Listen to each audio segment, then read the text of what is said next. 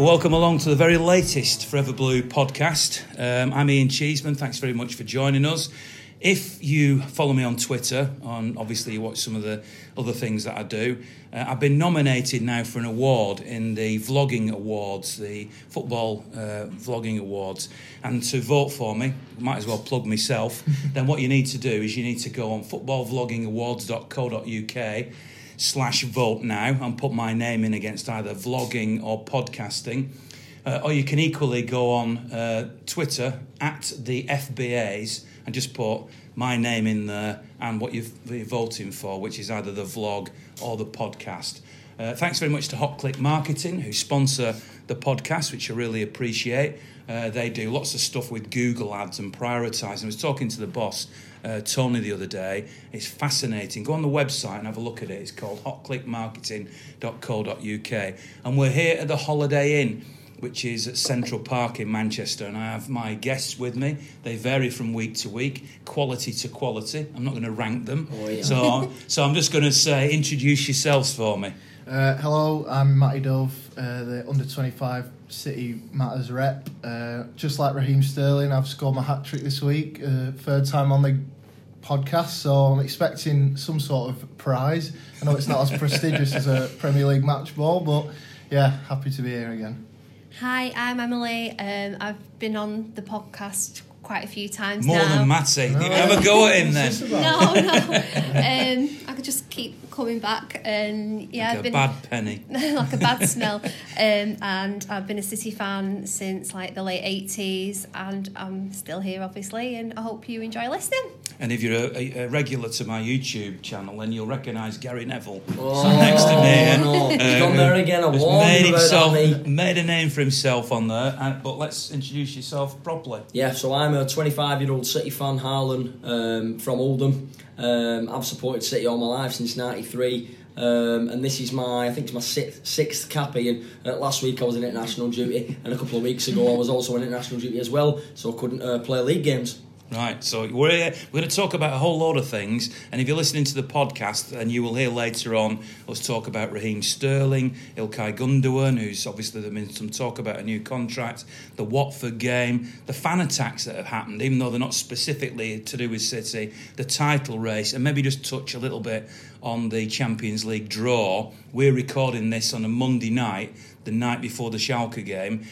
We can't be too presumptuous, but on the basis that if City do get through, who would you fancy? But we'll come back to that later. What I want to start off with in this section is VAR. Now, I know it's a general topic. The one instance recently of VAR which was controversial to me was the away game at Schalke when Nicolas Otamendi was adjudged to have handballed and then was sent off as well. Now, personally, I didn't think that was a handball. And also, I mean, I know we're a City podcast, but we saw the incident in Paris and United getting through in the last stages. And some people listening to this might think that the reason I'm mentioning this is because of some sort of anti-United agenda, which it isn't. It's just to talk about the subject generally.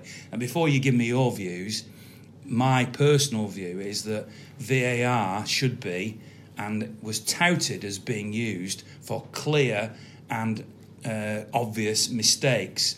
What seems to have happened, I didn't watch the World Cup, I was away, and you guys probably did watch the World Cup, and people keep referring back to the World Cup and saying how well it was administered in the World Cup, so I can't comment on that. But what I've seen of VAR now in the Champions League, in the domestic cups, and occasionally when I watch another league where it's used, is that first of all there's a lot of inconsistency in the way it's being used.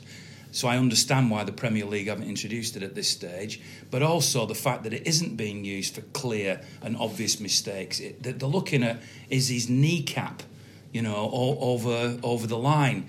I didn't think that was how it was supposed to be being used. And to add to that, there seems to be a new version, certainly in Europe, of if the ball hits an arm, even if it's not deliberate, it's still handball. We know they're introducing that actually as a rule next year, that if it hits the arm. And one of my concerns is that, this is a much bigger discussion now, but that everybody's going to be defending like this. And if you even slightly turn that if it just catches your arm, that's going to be a penalty, and we're going to see loads of penalties. So there's a whole lot of stuff here about VAR. How do you feel about it? To be honest, I'm in favour of VAR, but only if it works right. And on the basis we've seen so far, it's not working right. The problem we've got is that when you watch replays like the Man United handball, he's watching it 6-7 times in slow motion, and it looks so much worse in slow motion. If you think how fast that ball is getting pinged at him, and he's literally got his arm by his side, in real time, it's never a penalty, but he's watching it so slowly, it's almost as if he's done it on purpose. But I don't think it's working well at the minute, and you can't introduce it until it is working properly. I mean, the one in the City game where he couldn't even go to the monitor because the monitor wasn't working, so he couldn't even watch it himself. That's just ridiculous. If this system is going to be introduced, it has to be 100% foolproof, and it's not at the minute. So what's your opinion? Should it be introduced? Not at the minute, no. It's frustrating. Ultimately, you want it, though, by the sounds of it. Eventually, I do, because there's sometimes where you see a goal and it's clearly offside, you're like, oh, if they could just have one look at it, they could give it as an offside. That is a frustration. But that's a clear and obvious mistake. And 100% in favour. Why would you not want a decision? Because if a decision goes against you like that, of course you want it to be rectified in the moment. But when it's something like you say about a goal or something, then it's a lot more of a complicated matter, and they haven't managed to rectify the problem so far. So at the minute, I'd say no. Yeah, I'm in favour for it, and I agree with Matty with all of that. It has to be consistent. The problem with the Otamendi incident is that you could see that he was moving, and he tried everything he could to avoid it. So he needed a reaction time, and it's not deliberate, is it? There was nothing deliberate about it whatsoever. But it's frustrating for me when I see players as well doing the sign, and that happens all the time now. You see him badgering the referee and the officials and going up to him and doing like the television sign, begging for the replay, and the officials need to be strong enough to kind of rise above that and not fall into the trap of, like you say, it should be a clear and obvious, and not just nitpicking and going for every little thing. And if a player comes begging, they've got to be like, well, if they know in the heart of hearts, they've got to be like, no, they've got to be strong. But across the board, it's frustrating when it goes to VAR and you're in the stadium and you're waiting because you don't know what's happening. It's for TV, isn't it? That's the problem. TV viewers might enjoy VAR more because they are right in on the decision making. We in the stadium are not. And not every stadium has these big screens. If they can, that's the problem. If the stadiums do have the big screens and they can somehow show us on the big screens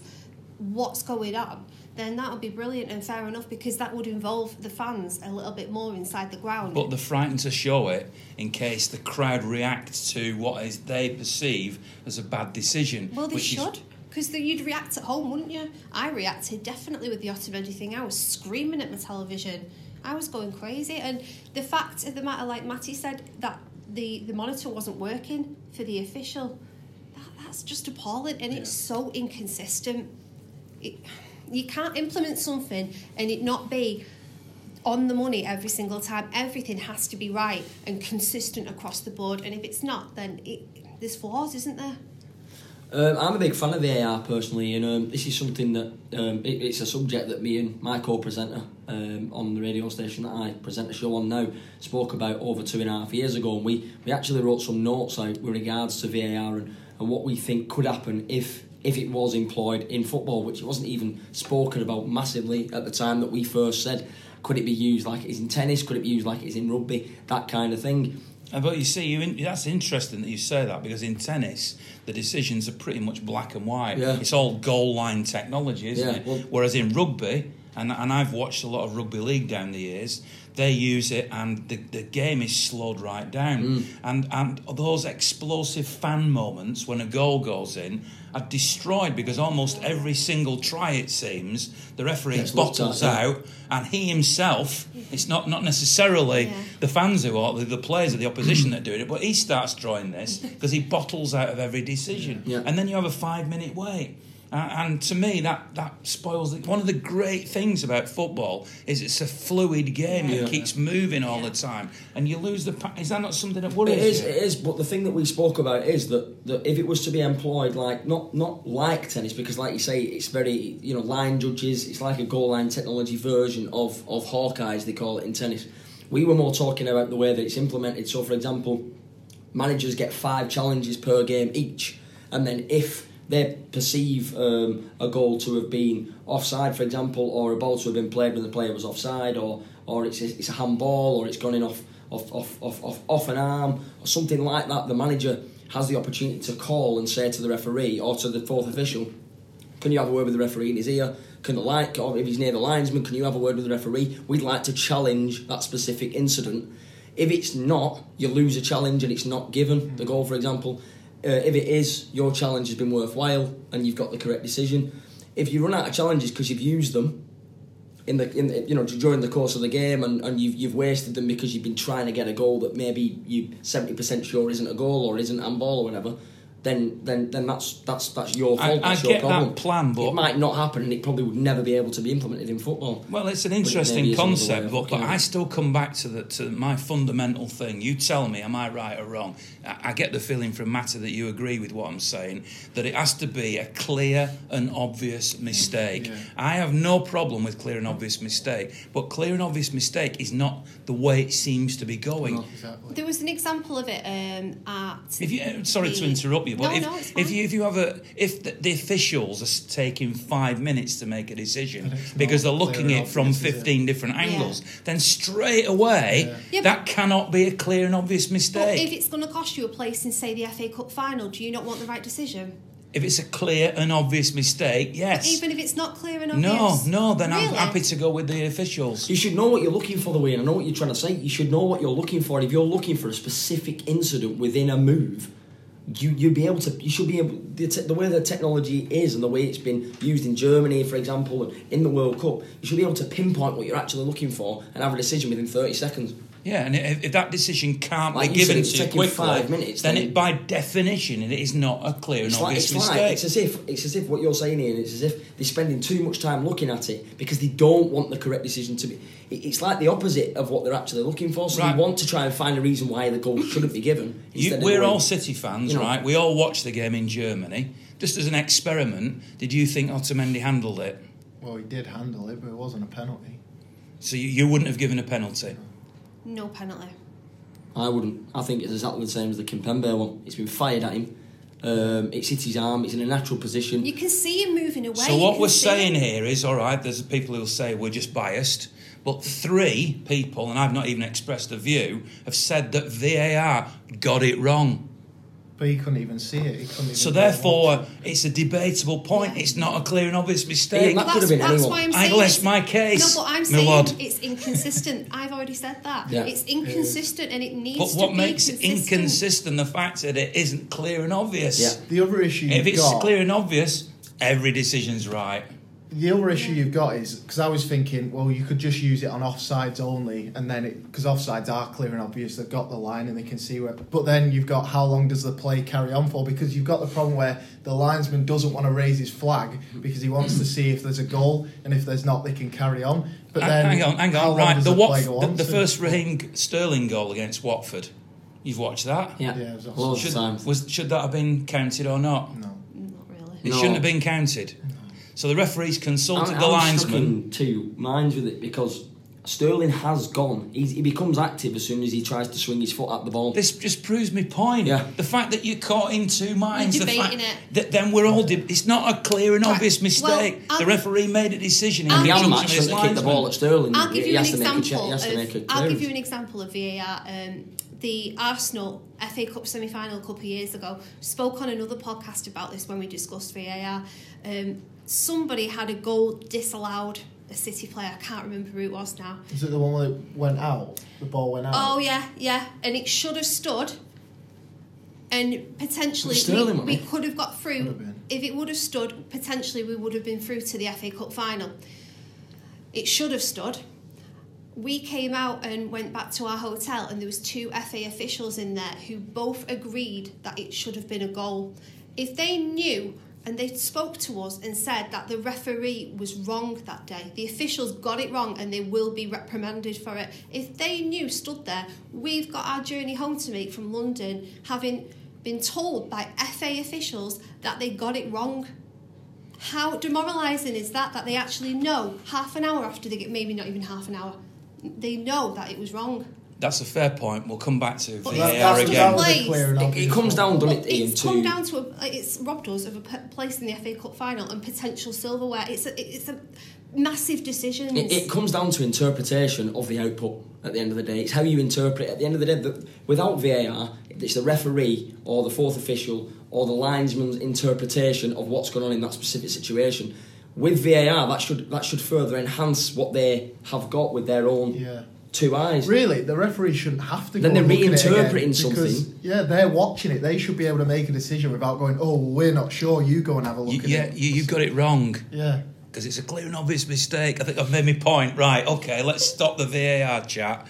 And in terms of you watching on YouTube, then that's where this video finishes. So thanks very much for watching. If you want to listen to the full video, the full podcast, then go to SoundCloud, go to iTunes, go to any of your favourite platforms, I think Spotify, and you'll find us on there. And subscribe, give us 5 stars and all that so we get up the ratings. And if you want to vote for me, footballbloggingawards.co.uk/vote-now, or vote at Ian Cheeseman at the FBA. So thanks very much. We're going to continue on with the podcast now.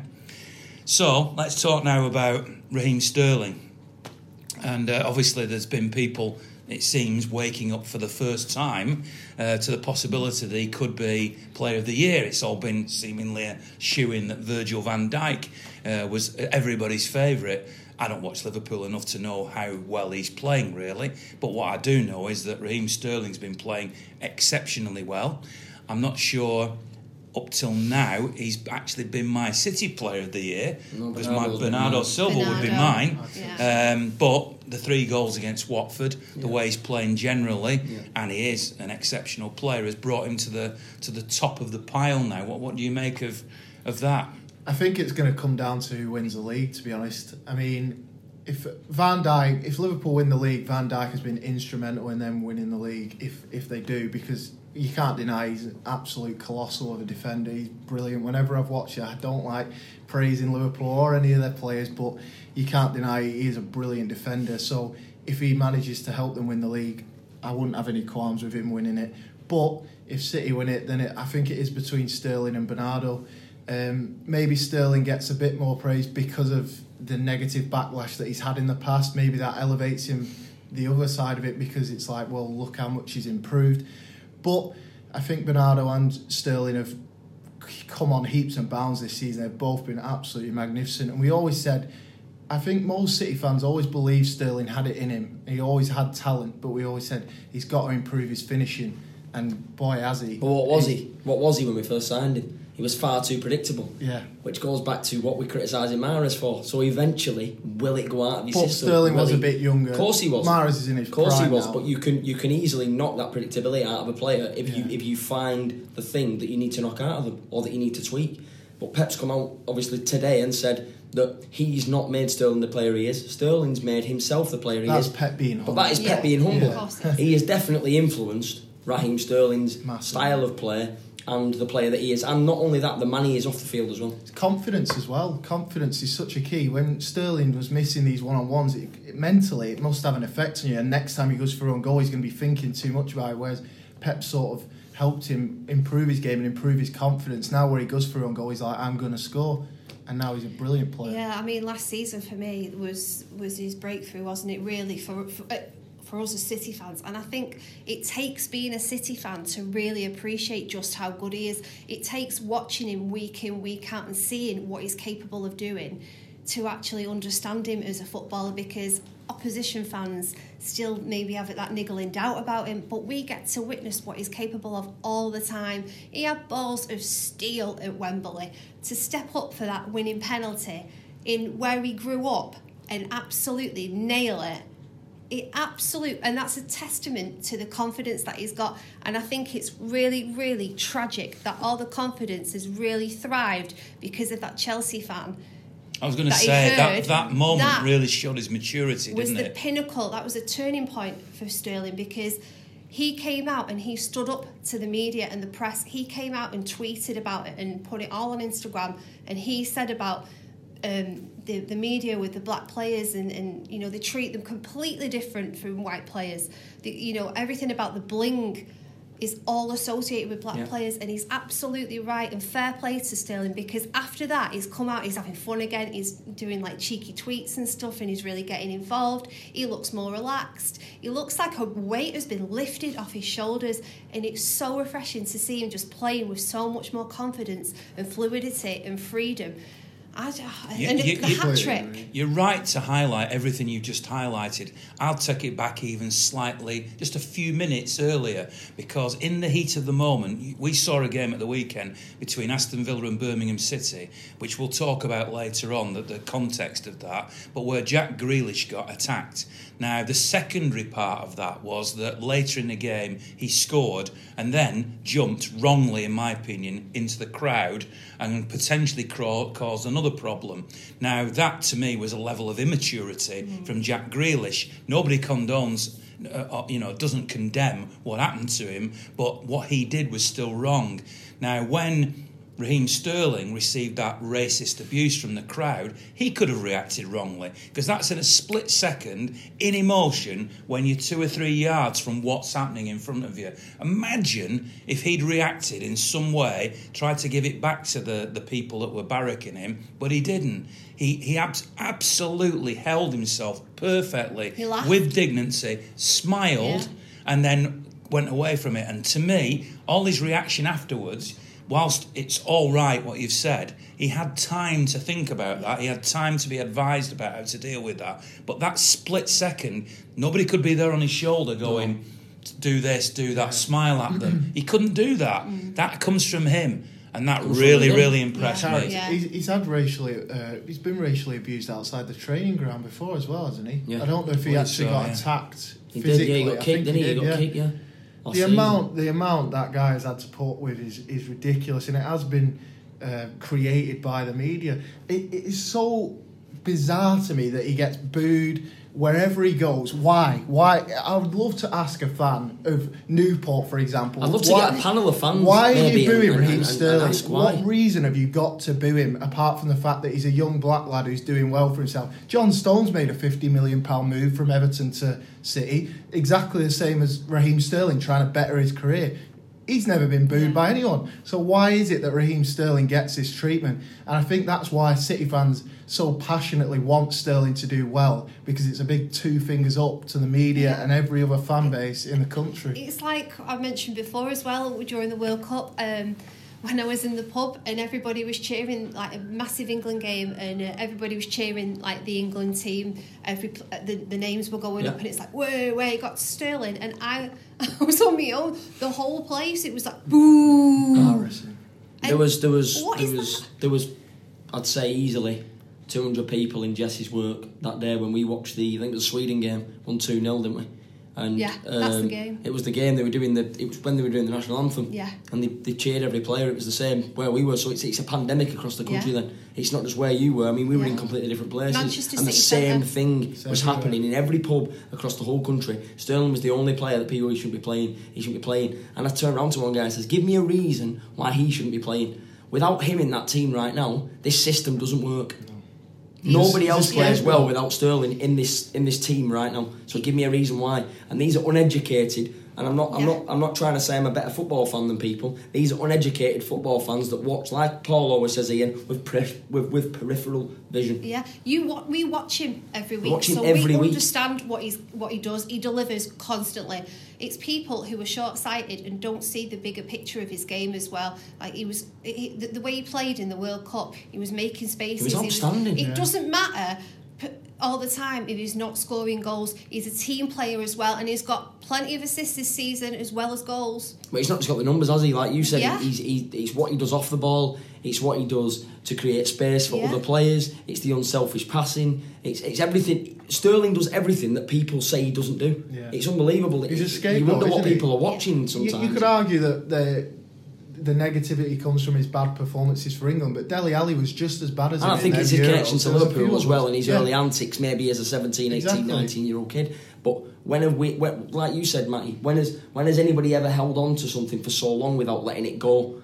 Do you know what I mean? Beckham wasn't innocent when he first started out. You know, the Argentina red card. Nobody, you know, he got a lot of abuse, but it's all kind of disappeared after a short while. Sterling will have it from the start of his career to the end. It's not even just footballing ability, though, is it? It's the fact he was in Poundland, or the fact he didn't own up to the referee about a dive for a penalty. Should he have owned up about that the other day and said, I swung for the ball, referee, Jan hit it off me, but I actually was active. So that's the way the media have made it. And all the abuse he got for the gun tattoo, put completely under the spotlight. Oh, what a bad role model because you've got a tattoo of your gun. But when it was explained to people what it's actually about, and it's a reference to his father passing away, people are still giving him grief over it. In the football, in a positive. Sorry, just to end on a positive with the Sterling thing. That's why it makes us so happy as City fans to watch him scoring hat-tricks, competing for Player of the Year and going for he could even get the top goal scorer. I'm not sure if he will with Aguero there and Aubameyang as well. But imagine Aguero sets him up for the last goal of the season and he beats Aguero. But it makes it so much sweeter. It's a possibility. The fact that everyone else has been so against it makes it so much sweeter to watch him. I'd love him to win the Golden Boot. I think it'd be absolutely outstanding for him. Given the games that City have got left, and you know we're going to talk about the title race, so we can do it now if you like. And I know that Emily's brought the notes of the games that are left. Yeah. We've talked in the past about the value of certain players and how irreplaceable they are. And I guess the ultimate thing is nobody is irreplaceable, but the most irreplaceable players are possibly, I think I can paraphrase what we've said in the past, Fernandinho, probably Ederson because Muric is untried as a backup, and probably Aguero, I would say. Now, we've seen City cope without Kevin De Bruyne, and we've seen City cope without other players, and at the moment they're coping without Fernandinho, so maybe that shoots that argument down. But I'm beginning to think that if City are going to win 2, 3 or 4 trophies this season, obviously they've already got one in the bag, that actually any type of an injury or absence of Raheem Sterling becomes as crucial as any other player. Bernardo for me.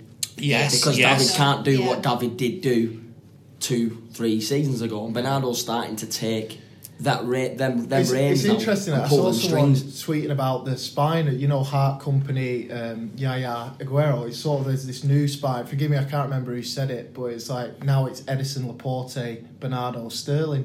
And I thought that was quite an interesting Ederson, Laporte, Fernandinho, Bernardo, Sterling. Yeah, but Fernandinho coming to the but end. Of the old guard, so to speak. Exactly. Yeah, but of the new guard, definitely, I agree with that. Bernardo and Sterling are so crucial to us now. I mean, Sane comes in and out, Mahrez comes in and out, Bernardo can play in different positions and has, to a certain extent, come in and out. But the one player that never seems to miss, and I don't just want to make this about Sterling, but we were talking about him anyway, but the one player who always seems to be a first choice for Pep in the crunch games is now Raheem Sterling. Yeah. And I don't know if that sort of goes under the wires a bit and people don't notice it. But it's obvious to me. Yeah. Well, he's a game changer, isn't it? And for me, at the weekend, actually, the first half, he dropped to like a 5 out of 10 performance. And second half, he came out and it was a completely different story. And just to touch, take it away from Sterling a little bit, I noticed something with Sane as well, because when he came on, I'm really rooting for Sane. I'm a massive, massive fan of Sane. I think he's absolutely brilliant. He came on and he just wasn't running. There was like Bernardo, just his work rate completely put him to shame. And Pep was screaming at him, calls him over like that, waving, absolutely screaming at him. And after that, he was superb.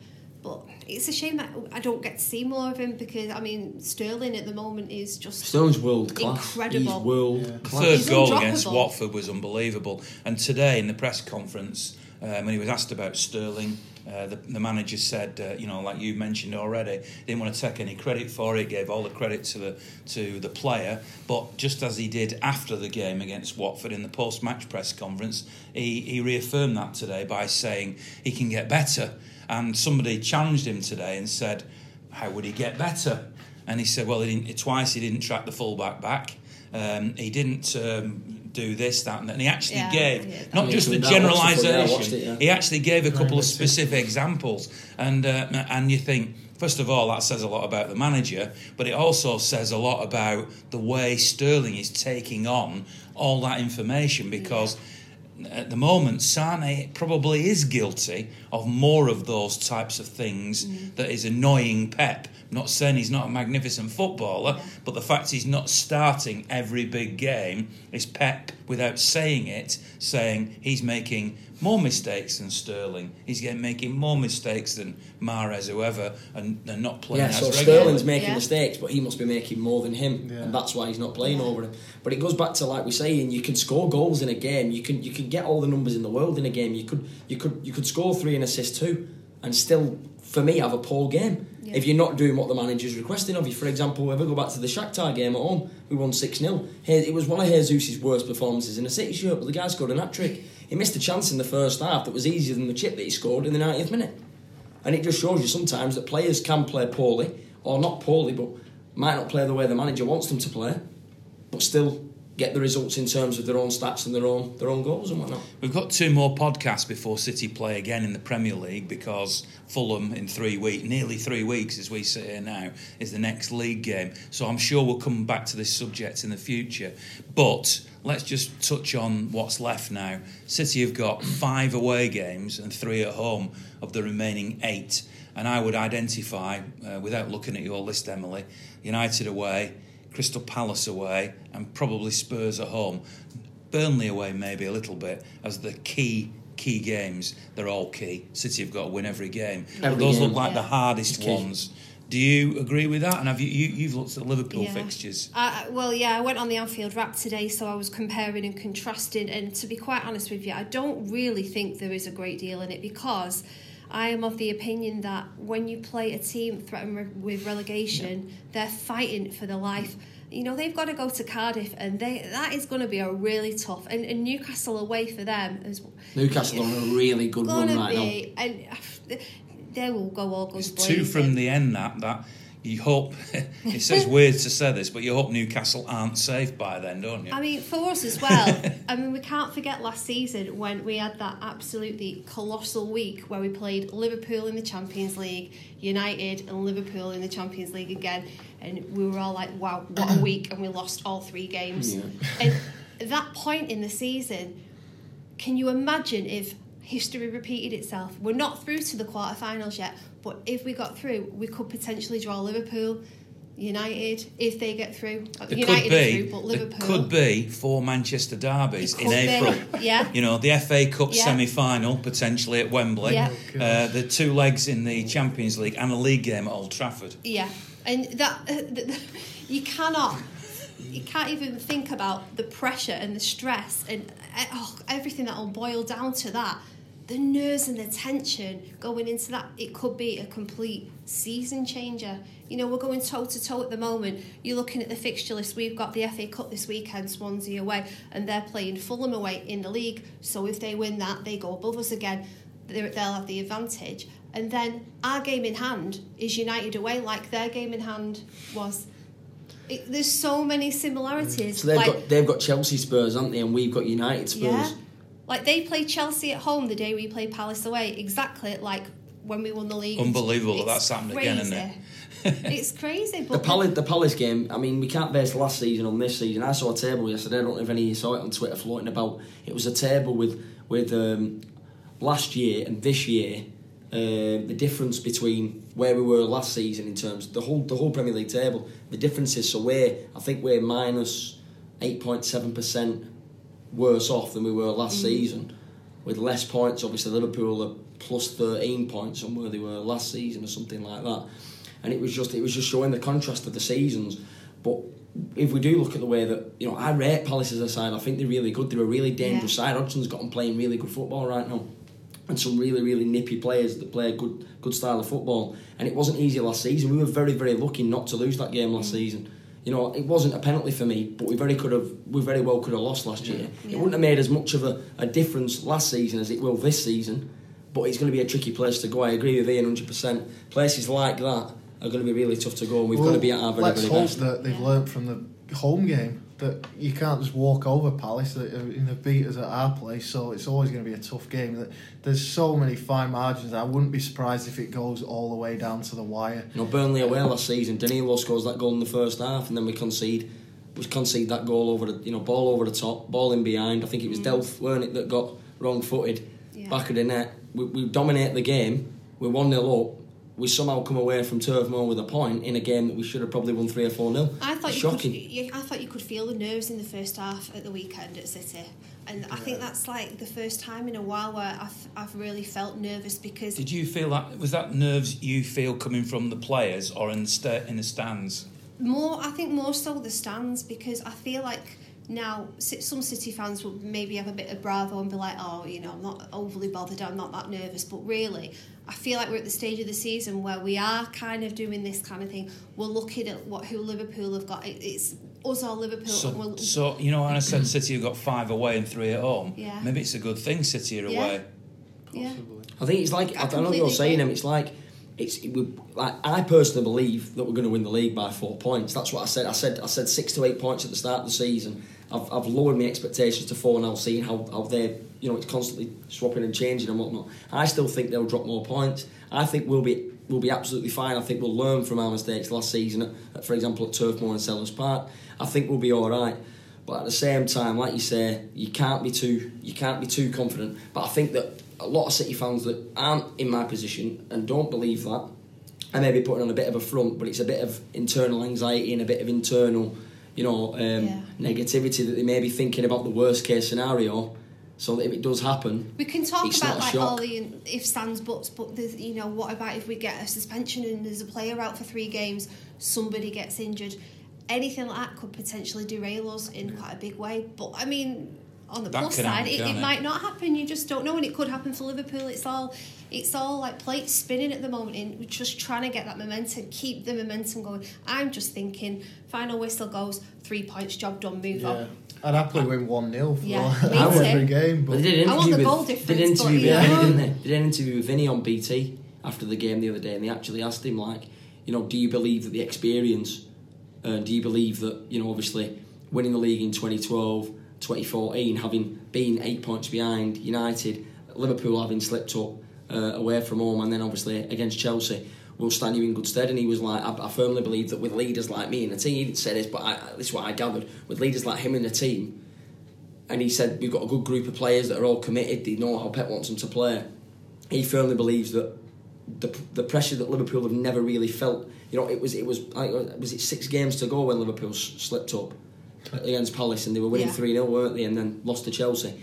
So when it gets to, if it does go to 5 and 4, that pressure's only going to get more and more and more and more. Yeah. And that's when Liverpool won't be used to. They felt the pressure at 6 games, but they're not going to have felt it at 4 or even 3. The Champions League is going to be such a huge factor as well. And I've seen a lot of City fans discussing, do we want Liverpool to go through or not? Because really, I'd rather play Bayern Munich than Liverpool. But then if it means 2 extra games for Liverpool and possibly more, then it's a catch-22 though, because if they go out, they lose, so it's a losing mentality. All on the Premier League though. But on the flip side of that, like you say, it's less games for them. Yeah. But would we rather them have less games and still think they could still slip up in the league, or go into the next league game having lost to Munich with a losing mentality? And then potentially face them twice. Not only are we toe-to-toe with them in the race for the Premier League title, then we potentially face them twice to win the Champions League.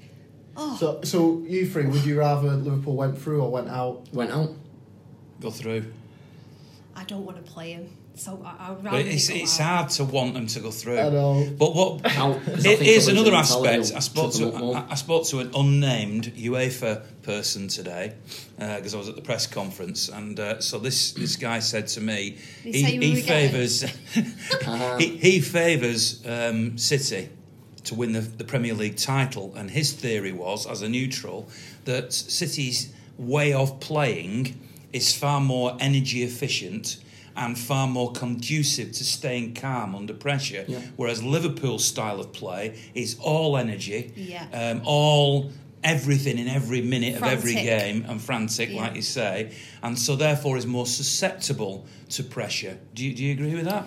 Well, I mean, the Burnley game at the weekend, they are feeling the nerves, aren't they? There's no doubt about it. And it's just too close to call. It's just, I don't like it because I just... You must love it. No, Come on, you because say you don't like it. does It's what take- football's all I about. know, but I'm just kind of... I know too many Liverpool fans, think a and I question- know what they'll be like, but I don't know. A question for me here, Em, is obviously I think we're going to win the league, but if we look at it from another perspective, Liverpool won't do what they've done this season. Next season, not only is VAR coming in, Yeah. they're going to struggle massively with that because they play on the edge. So by playing on the edge and by playing the way they play, they will get caught out massively next season Good point. because that's how they play. But what I'm looking at is, like, they will not compete with us the way that they've competed with us this season because, like Ian said, we're a lot calmer. You know, certain things have happened this season that have allowed them to stay in touch with us, and then we've had stayed in touch with them and whatnot. But I think that in terms of points and in terms of goals scored, they're not far behind us in terms of goals scored. Obviously, we're only 1 point clear in terms of points. But in terms of style of play, individuals, squad depth, style of football, aesthetically pleasing football, and outstanding individual players, So- we're miles ahead of them. Where are they dropping points then? Because you think we're going to win the league, what, by 4 points? I think we're going to by 4 points. Right, where are they dropping Spurs. points? They'll lose to Spurs. Spurs at the moment, the form they're in. Spurs at How- home. really? Spurs Spurs. travel so badly. I think they'll lose to Spurs. No. Because I think the fact that Spurs are now out of that and they're going to want that top 4 spot, I think it's going to be a surprising team that's going to beat Liverpool. I think more so Cardiff away. And the only reason why I'm saying Spurs is And Newcastle. it's going to be a team that are going to underestimate them. And the reason why I'm saying it is because United expected to batter Arsenal yesterday. Yeah. And because Arsenal have been a bit up and down and they beat them in the cup, they never expected Arsenal to turn up and play yesterday. And that's what I think Spurs Maybe are going to even do. Chelsea. And Chelsea even. Chelsea. Well, Chelsea are another side. Wolves in on that the Yeah, last position. day. yeah. Imagine if it goes to the last day and they've got the advantage at that point by, You let's might say, be a right. point. Good luck. And that's for where Cardiff this is keep going. right them at away. Yeah. What if Cardiff keep them at bay? Park the bus. Cardiff It's- keep them at bay. There's I so like many, that. Yeah. there's so Keep many them at bay. ifs. You can't predict where they're going to Being a lose City points. fan, we know what it's like to be in a relegation battle. You've got everything to lose, but you've not, if that makes sense, because you've just got to go for it. You're fighting for your lives. Got Wolves there end Yeah. of season. Look how So Wolves played I against thi- Chelsea. I Outstanding would, side. I would rather play the Chelseas and the Spurs than play the relegation teams. I genuinely would. But the other thing that's in my mind as I'm looking at those fixtures is whether or not those teams are safe by then. When Liverpool play Cardiff, they're very much going to still be in the relegation battle. But by the time they play Newcastle, they might be safe. Huddersfield may well have been relegated. Wolves are the sort of feel like they're wild card because they can produce results. You've got the Rafa factor at Newcastle though, and he'll want to beat them. You think so? 100%. Won't there be conspiracy theories that? No. Then you look at City and you think Burnley could be 3 games from the end. Burnley could very much still be in a relegation battle then. United could be fighting for top 4. Spurs could be fighting for top 4. Palace this far out because we play them in 3 or 4 games from now, still in a relegation battle. Brighton might be safe, last day of the season. Leicester will definitely be safe. So at the very end, it's not too bad. But in those crunch games, because it feels like if there's 8 to go, which there are, that it's the next 5. Once you get to the last 2 or 3, it almost You've seems not got to happen. butterflies thinking about it. No, I I have. haven't. I'm Oh, dead I calm. have. I've I seen feel it like well. Laporte at back with ball at my feet. The thing is, you've got to look at Southampton as well. Hasenhutl's come in, and even though Southampton have lost certain games that maybe, in my opinion, they shouldn't have lost, they play much better football. They could surprise Liverpool. You look at Huddersfield, if they're already relegated, they might do what West Brom did last season, where they actually start to play with no pressure. I think the big plus in our column is the experience because we've been here and we've done it and we've won it. I mean, I think if anything, that week And Pep's our manager.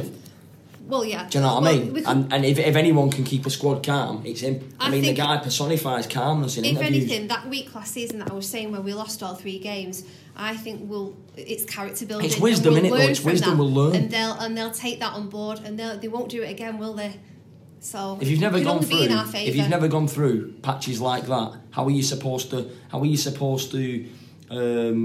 How are you supposed to get over them if you come up, if you approach them obstacles again? If they have one big setback, it could mentally destroy them. Yeah, I agree. If they lost that Burnley game at the weekend, that could have been the one. But anyway, two more subjects I want to talk about. Yep. Ilkay Gundogan, who I know you're a bit of a fan of, Harlan, spoke today. I've come straight from the press conference ahead of the Schalke game, and he was non-committal in terms of the position he has with a new contract. He's got the rest of this season and next season. He said, when asked the question more or less directly, I'm 28, the next deal I make will be probably my last deal. I want it to be the right one. Pep had said in the previous press conferences when asked about it that he would rather Gundogan made the decision yesterday, or if not today, and that he wanted him. But Gundogan was much more measured in his answer, and it was much more there may be other opportunities out there for me. And immediately I tweeted a couple of those lines out. People were saying to me, that's him gone then.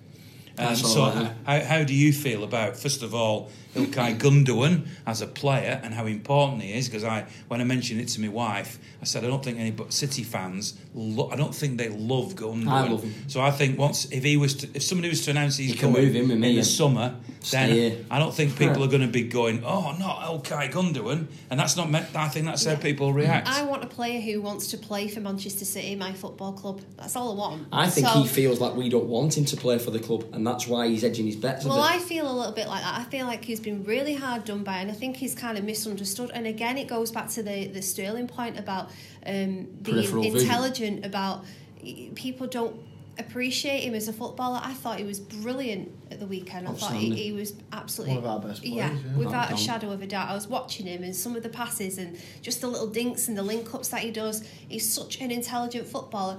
But on the flip side, whether or not he feels unloved is fair enough, but if he doesn't want to play for the club, then goodbye, because I want a player who wants to play for the club. I want him to stay, don't get me wrong, but if you don't want to stay, then you're not bigger than the club.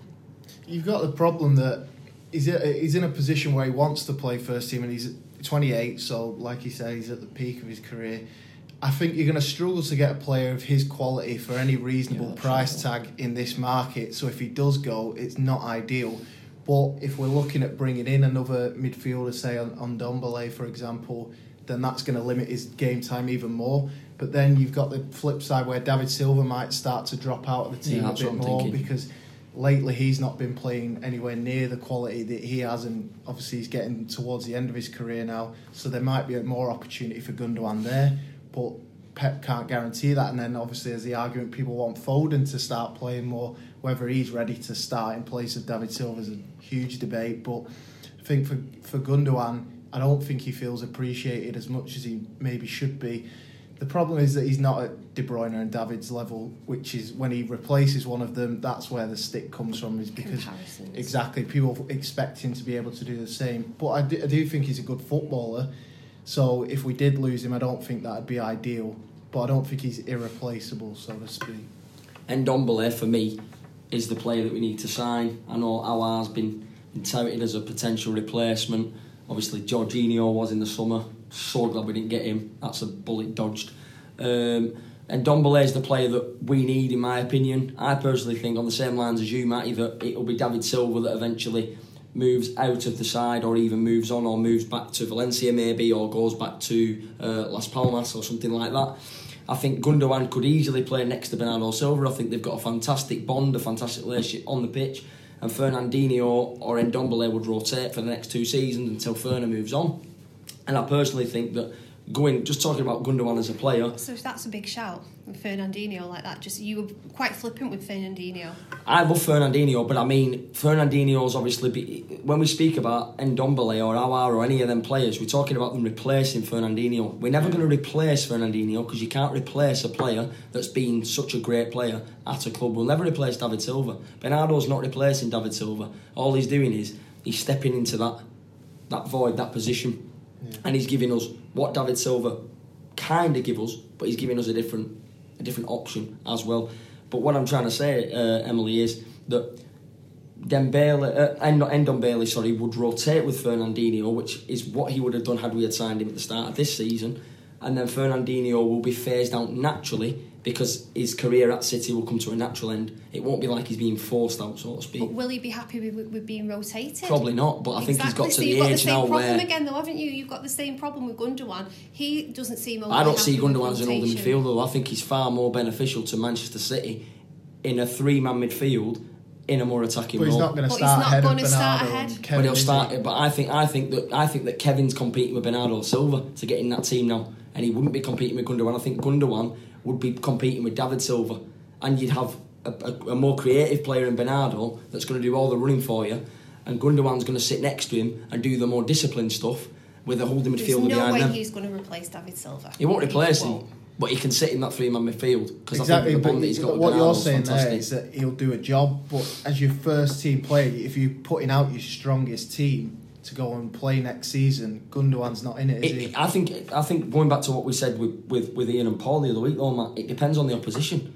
It depends on the opposition you're playing. Pep picks a team dependent on the opposition you're playing. So maybe David Silva will be better in the team, in the 11, to play a certain opposition where we need a bit more creativity. Gundogan might be picked if we need a bit more discipline in that midfield, and Bernardo can have a bit more of a free role in the team. Yeah, we've seen him used as well like that in a sub role, and he's been brought on quite a lot. Yeah. That's to why I kind of say hold- it's not hold ideal. If we up. did Yeah. lose him, it's not Yeah, ideal yeah. because you want a player of quality to replace. And if we were going to get someone to replace Gundogan, And you're not going to get You're gonna anyone spend- for anywhere near what we spent Exactly. on Gundogan. I bought 21.6 million, I think it was, that we bought him for. That's a snip. but can Pep guarantee him the amount of games that he wants? That's the issue. Well, on that bombshell, we'll move on to the next topic because there's two more things I want to talk about. We'll finish with a little bit of a look ahead to the Champions League draw. Fingers crossed that City are in it. Should be, but never take anything for granted. What did you make of the fan attacks? Because I grew up in an era, and no disrespect, but a little bit Emily might have done because she's a little bit older than you two.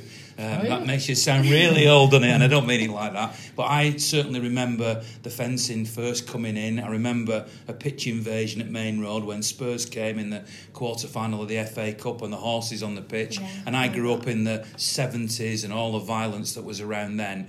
We saw the fences come in. We then saw what happened at Hillsborough, which arguably was, if not caused by, certainly exasperated by the fact that there was fencing in there where people couldn't escape. So now, because one idiot gets on the pitch, and I know there were other incidents that have happened, but this is the one that's mainly been highlighted, that one idiot gets on the pitch, attacks Jack Grealish, and suddenly the question is about, one of the questions I've heard is that should fences come back in? I'm dead against it because I obviously worry about the safety of spectators and an escape route if something happened in the stadium. Bradford Fire, I mean, I know fires are a lot less likely these days because of modern stadiums, but still, that was an evacuation route to come out onto the pitch. And stadiums have now been designed so you can exit onto the pitch. What if there was a bomb threat outside the just ground? about to say that terrorism. The pitch sometimes is the Yeah. safest place to be. So there has to be access to the pitch. But now, because of what's happened, and obviously the other thing I could bring into this is the last season's FA Cup tie at Wigan, when all the Wigan fans invaded the pitch. And that was even with stewards all in quite thickly dotted all around the stadium. If there's a will from supporters to come on en masse, they'll be able to do it now. And an individual, you wouldn't have shoulder-to-shoulder stewards all around the stadium, just in case one person randomly and no predictable point in the game invaded. So therefore, the danger is still there. So how do you stop it? Blimey, I'm opening a cap and a worms up, but I'd love to hear what you think of it. I think it's off to quite a good start today because he's been sent immediately to jail for 14 weeks. So they've made an example of him already. Set a precedent, haven't they? They've set the precedent that they won't take it, and it's completely disgusting. He'll probably be out by May, though, won't he? Probably only serve like half of it. But even still, he's going to jail and he's serving the time for committing such a heinous crime. But we saw it, didn't we? Like you said about the Wigan game, and Sergio Aguero got the blame for that. And people amazingly, like a Wigan fan walks up to him and being really aggressive and in his face. He's trying to defend himself as a footballer. But if you encroach on the pitch, you're committing a crime. Now, you're going to say pitch invasions, aren't you? And what will happen with pitch invasions? Because we're big fans of running on the pitch. You're in the title. It's explosive, isn't it? It's an emotion. Yeah, it is in a way completely different. But then But if it's there's nothing one to rule stop. for one, then it has to be. I mean, Emily, there's One nothing to rule stop for all. us. Well, the question is, sorry, Harlan, It's fine, is how do you actually stop it? Because on the last day of the season, believe it or not, City's instruction to the stewards not were, like it, yeah. do Yeah. not let them on. Yeah. All the announcements are, do not come on, Yeah. please do not come on. But it isn't that they gave up and let you come on. No, they did. Maybe When I was walking up, they were just like, "Oh, go." eventually they might have done Yeah. that once they know realised it's- it had they're fighting a been, losing it had battle, aren't they, been after a while? breached. There's too But, many. but the initial thought is to actually stop you. Yeah. But it is impossible without fencing if the whole crowd decides that they're going to do it. So there's loads of different aspects to it. You quite rightly brought in another one that I wasn't referring to, but there's the more aggressive version at Wigan. There's the individual, and obviously the people have said he could have come on with a knife. Of course, the other side of that argument was he would have been searched before he came in. Yeah. So if that's done correctly, that shouldn't be a worry. But I do get the concern about that. And the terrorism thing as well, we saw it in Paris when the Paris attacks happened and the bomb went off outside the Stade de France. When that happened, everybody ran on the pitch because it was quite possibly the safest place to be at that time because you don't know what's going to happen. Can you imagine if there's fencing brought back in? Yeah. It It's so restrict your dangerous. experience. And I won't it? also It heard affects today it. a quote of somebody saying that there should be people armed in the ground, and that's even worse for me. Bringing That's guns just into intimidating, it. isn't it? We don't live in America. We do Spain. not bring guns It's an into it. overreaction. Sevilla Yeah. have It is an armed police. overreaction, Yeah. completely. Massively overreact. You just said it there. It's impossible unless you've got fencing, which nobody wants, and that would just be a step backwards rather than a step forward. You can't stop one idiot from deciding I'm going to go and run on the pitch and And it either could, run round they or could hit have someone. even though he gets searched, they could sneak a weapon in. They could Well, they sneak bring in something in. they bring in flares, don't they? Yeah. Even though in theory the body's searched. You know, I mean, all right, Schalke tomorrow night.